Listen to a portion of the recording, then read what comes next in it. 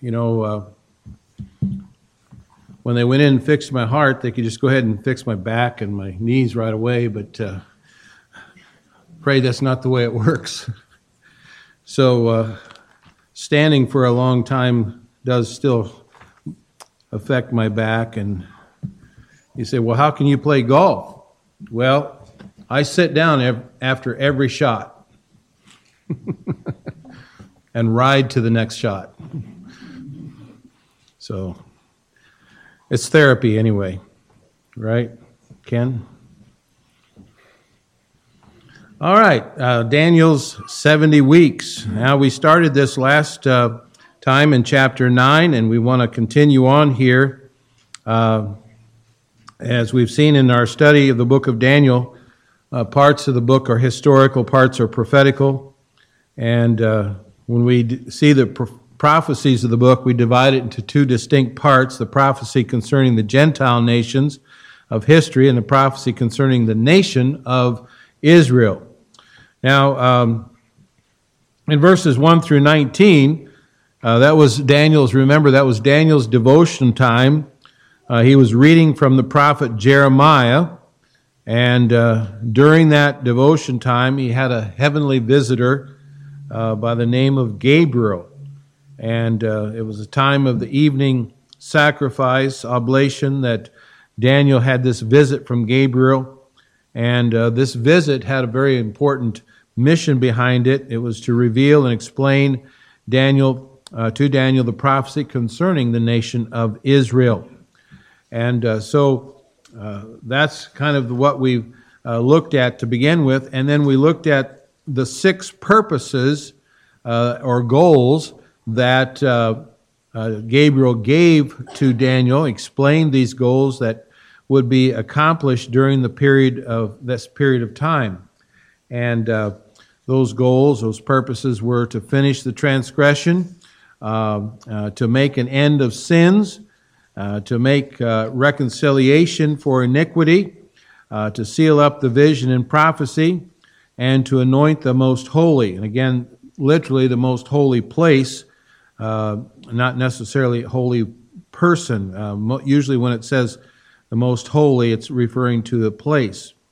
Now, we read there in verse 25 that Gabriel spoke of 7 weeks, 62 weeks. And then verse 27, he refers to 1 week, speaking of 3 distinct periods of time. 1 period of 7 weeks, 1 period of 62 weeks, and a period of 1 week. I've given you a little chart in your bulletin that will help you to kind of see that visually. And as we look at these 70 weeks, again, each of these weeks refers to a year. 7 weeks would be 49 years. 62 weeks is 62 years, would be together 434 years, plus 1 week, which is 7 years. And we end up with a total of 490 years. The 70 weeks is a prophecy that covers that 490 years. Now, we want to look today at the 3 distinctive times that are referred to beginning here in verse 25. First of all, there's a time of construction. Verse 25 tells us that know, therefore, understand. Again, this is what Gabriel's trying to give Daniel understanding, and of course, God put that in his book, so we would have some understanding. But know, therefore, and understand that from the going forth of the commandment to restore and to build Jerusalem unto the Messiah the Prince shall be 7 weeks and 62 weeks. The street shall be built again, and the wall even in troublous times. So the period of these 70 weeks involves the period of 49 years, and Gabriel explains 2 things that's going to happen, that will happen or did happen during those 49 years. Of course, to Daniel, it's prophecy. To us, it's history. First, there's going to be a return. A return. Behind Gabriel's words is the return of the Jewish people to their land. The book of Daniel began with certain Jews being carried into Babylon, Now Gabriel tells Daniel that he and his people will be released. They'll be allowed to return to their land. Daniel and those who were carried into Babylon would spend a total of 70 years in Babylon. And how it must have thrilled the heart of Daniel to hear the words, "You're going home." You know, if you've been someplace a long time and it's not your home, it's always kind of nice to hear those words. We're going home. All right? And it's like I heard on Monday, they talked about keeping me overnight, and then they said, well, we talked about it, and you're going home. All right, good. I can sleep in my own bed tonight, you know. Hospital beds aren't made to rest in and sleep in. Anyway, I was glad to be hearing that. Well, Daniel was certainly glad to hear those words, "You're going home." So you have a return. But we not only see a return, we see a rebuilding. When they returned, they would restore to build Jerusalem unto the Messiah, the Prince. And the city of Jerusalem and the temple had been ransacked. It had been left in shambles by Nebuchadnezzar. Upon their release and return to the land, of course, there was the great task of rebuilding Jerusalem and the temple. I'm sure that was discouraging to go back and see everything in just a pile of rubbish.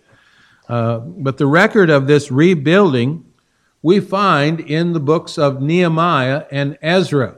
Now, we've studied those some years ago now, I guess it's been, but we're not going to go back and look at them tonight or today or even in this study here, but just remember Nehemiah and Ezra, that's talking about the rebuilding of Jerusalem and the temple.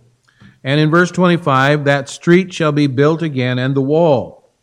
Nehemiah tells us about the streets and the walls. And then Gabriel adds these words, "in troublous times."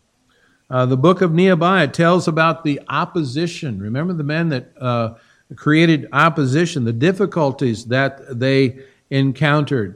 In 458 BC, Artaxerxes I gave the decree to Ezra that permitted Ezra and the other Jews to return to Palestine to reestablish the practice of services in the temple. And a second decree of Artaxerxes I was issued to Nehemiah 3 years later in 445 BC, and Nehemiah returned to rebuild the streets and the walls, just as Gabriel said. Now, history tells us that this reconstruction took 49 years, or as Gabriel said, 7 weeks. This is another example of the prophecy that history has proven to be accurate. God's word is accurate. It's true. The book of Daniel, it's an example in the book of Daniel that what God says is true. So there is a period of 7 years. The first period of time within the 70 weeks, it was a time of construction. In the second period of time, we see a time of rejection. In verse 25, we read there, 7 weeks and 62 weeks. So following the 7 weeks, that is 49 years, of reconstruction would follow a second period of 62 weeks or 434 years. And that would conclude with certain things happening. Look at verse 26. Verse 26 says, "And after 62 weeks shall Messiah be cut off, but not for himself, and the people of the prince shall destroy the city and the sanctuary, and the end thereof shall be with a flood unto the end of the war. Desolations are determined." Again, let me remind you of the math a little bit there, okay? We see the math, do the math. Giving us a good math lesson here, I guess, in biblical terms. Gabriel was telling Daniel the period of 483 years would pass, and at the end of those 483 years, then there would be something else that would occur. So you have, first of all, the coming of the Messiah. In verse 26, Gabriel speaks of the Messiah. Of course, the Messiah is the Lord Jesus. Messiah means anointed one. It refers to one consecrated to a particular office or role. Over in the book of Acts, the Bible tells us in Acts 10 and verse 38, God anointed Jesus of Nazareth with the Holy Ghost and with power. Jesus is the anointed one, the Messiah. The Lord Jesus, as the Messiah, anointed one, came to fulfill the goals that we saw there in verse 24, to make reconciliation for iniquity. And when the angel announced to Joseph that Mary was with child, he said, and he shall bring forth a son, and thou shalt call his name Jesus, for he shall save his people from their sins. Matthew 1:21. So you have the coming of the Messiah. Secondly, Gabriel not only revealed the coming of the Messiah, but also the crucifixion of the Messiah. Notice there in verse 26 that Gabriel said the Messiah would be cut off. The words are used figuratively of eliminating or removing or destroying something. The words used here in Scripture speak of death. For example, after the flood in Genesis, God said to Noah, I will establish my covenant with you, neither shall all flesh be cut off anymore by the waters of the flood. Cut off. Genesis 9:11. God was assuring Noah that all flesh, that is, all men, would never be destroyed, killed by water again. And so the words cut off means death. The prophecy that Messiah would be cut off was a prophecy of the death of the Lord Jesus.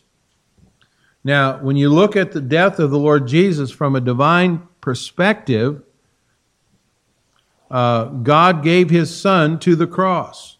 The Bible says in Isaiah 53 verse 4, surely he hath borne our griefs and carried our sorrows, yet we did esteem him stricken, smitten of God, and afflicted.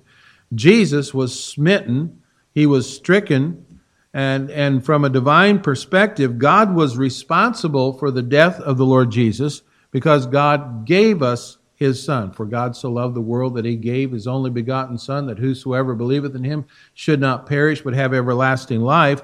God gave his Son. And why did God give his Son to the cross? Well, again, on Isaiah 53, verse 6, it says, the Lord hath laid on him the iniquity of us all. Jesus was God's sacrifice for sin, and through Jesus, God provided a way to make reconciliation for iniquity. Oh, the love that drew salvation's plan. Oh, the grace that brought it down to man. Oh, the mighty gulf that God did span at Calvary. I heard a very interesting, moving message this last week. I got home from Wednesday Bible study and noticed that the Woodcrest Baptist Church in the cities was having meetings with John Getch, and he preached on the crucifixion of the Lord Jesus Christ. And it was an amazing message, and it kind of, and he kind of made the point that many times, what do you think about when you see Christ on the cross? Well, you think about this kind of thin person, with a beard, scruffy beard, and some artists have put him on with longer hair and so forth, and you just kind of see this. You can recognize it as a person, but the Lord Jesus Christ was so actually punished and whipped and different, all the things that he went through before that. There was no beauty in him that we should desire him. And our concept of the Lord Jesus is usually left up to pictures that artists have painted, and they have really no idea. They haven't studied the Scriptures and found out if they really painted it what it must have looked like. They would say, no, we can't do that. That looks too horrible. Well, it was horrible. Jesus suffered, and he bled, and he died, but he did it for you and for me. It was an amazing message, and And I can't help but think of that when I think about what God giving His Son to die on the cross, and it's not like we often picture it or think of it. It's even in a greater way. He was cut off. He was destroyed. He was killed. He was not allowed to continue. He was removed. But I'm thankful what Daniel says here, and what Gabriel said to Daniel, that the Messiah would be cut off, but not for himself. Not for himself. Who was he cut off for? You and me. He was cut off for us. And praise the Lord. Hallelujah. Now that's a wonderful thought there in that verse, as we see it there, in verse 26, and after 62 weeks shall the Messiah be cut off, but not for himself. Again, from a divine perspective, the cross was all of God's doing. And yet, from a human perspective, Jesus was sent to the cross by who? The Jewish leaders, representatives that rejected him as the Messiah. The Jews, from a human perspective, were responsible for the death. And when they falsely tried him in order to have him crucified, it was a declaration of their rejection. That's what we're talking about here. Their rejection of him as the Messiah. Saying there was a time of construction, of the rebuilding of Jerusalem and the temple. There was a time of rejection. And the Messiah came and he was cut off, and the Jews rejected him as the Messiah. Now, saying that brings me back to the 70 weeks that Gabriel spoke of. First, there were 7 weeks, 49 years, then 62 years, 434 years, giving us a total of 69 years, or 483 years. And many times Bible scholars have taken these 69 weeks, or 483 years, and calculated that from the time of the decree given to allow the Jews to return to their land to the very day that Jesus died was exactly 483 years, or 69 weeks.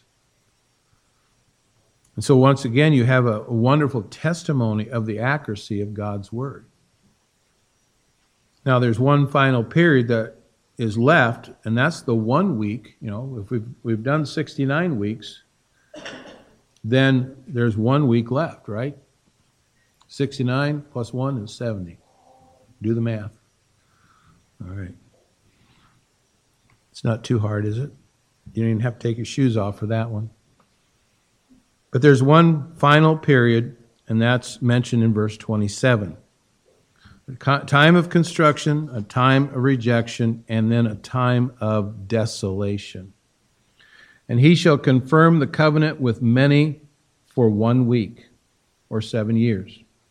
And in the midst of the week, he shall cause the sacrifice and oblation to cease, and for the overspreading of the abominations he shall make it desolate, even until the consummation, and that determined shall be poured upon the desolate. Now, some would put, we're not going into the false teachings that. But some would have the timing all different. But I believe the timeline that I've given you is what I understand to be the most accurate way of picturing this, in a diagram. But at the latter part of verse 26, and the end thereof shall be with a flood, and unto the end of the war of desolation shall be determined. Again, Gabriel speaking of a time of desolation. Now, we saw this word earlier. It's the word determine, and it speaks of that which is certain.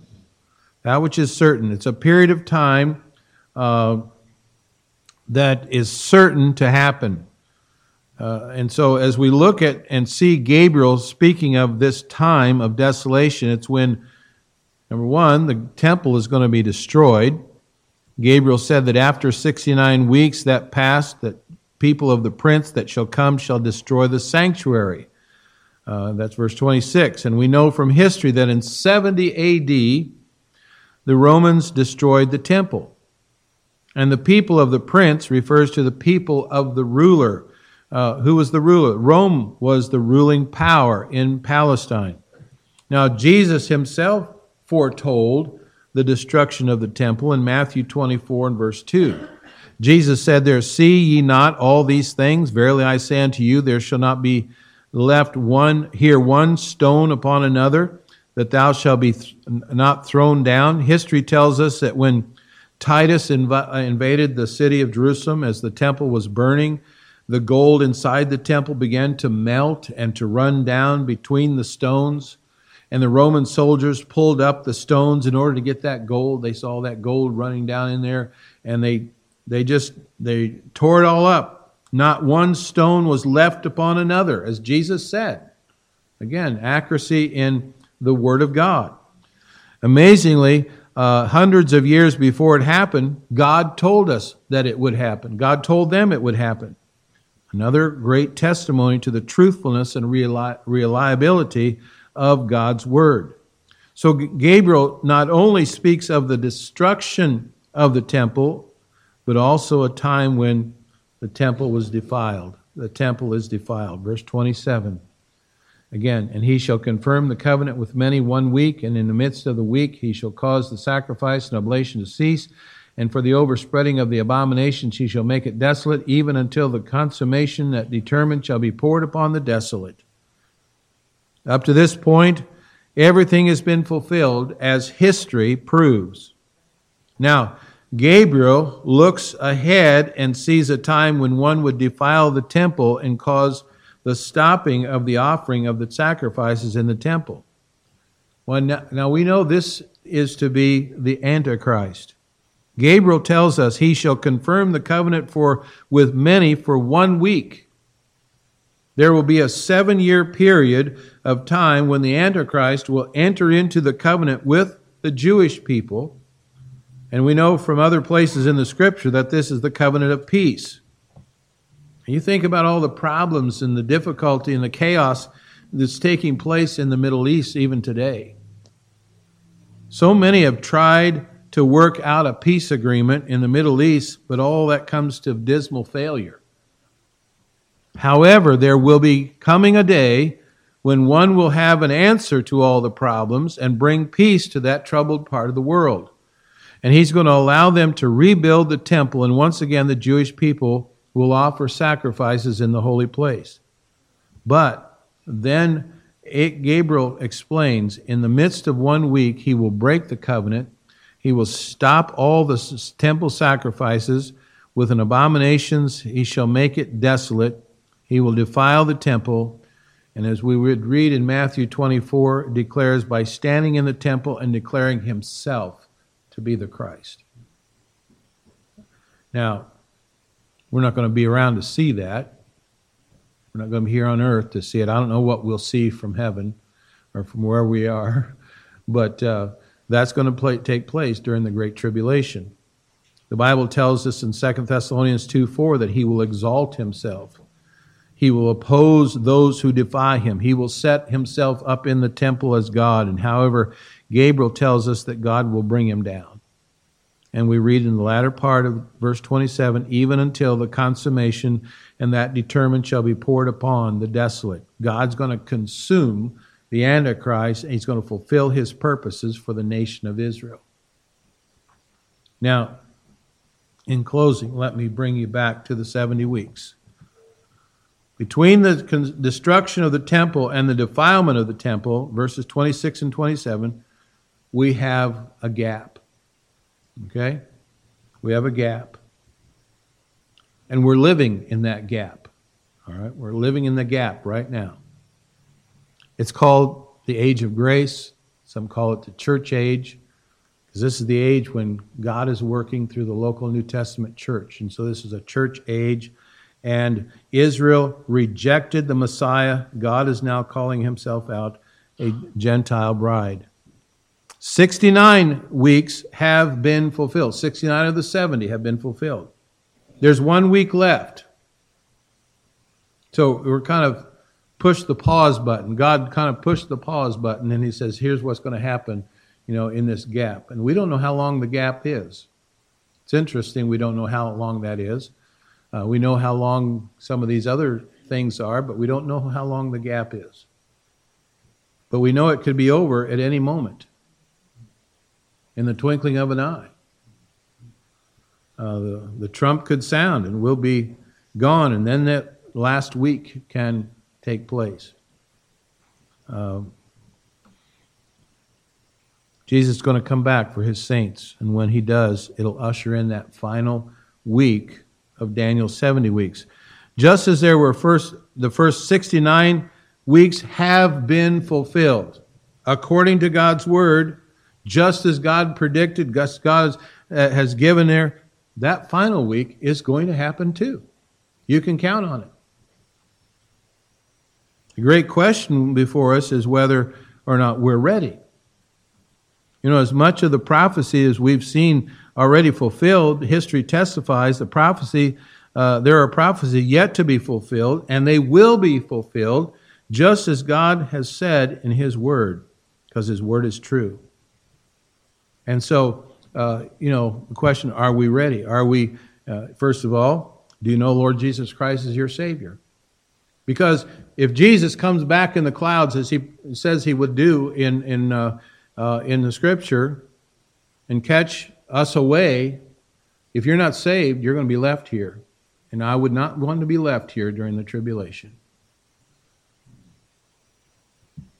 It'd be better to be with the Lord.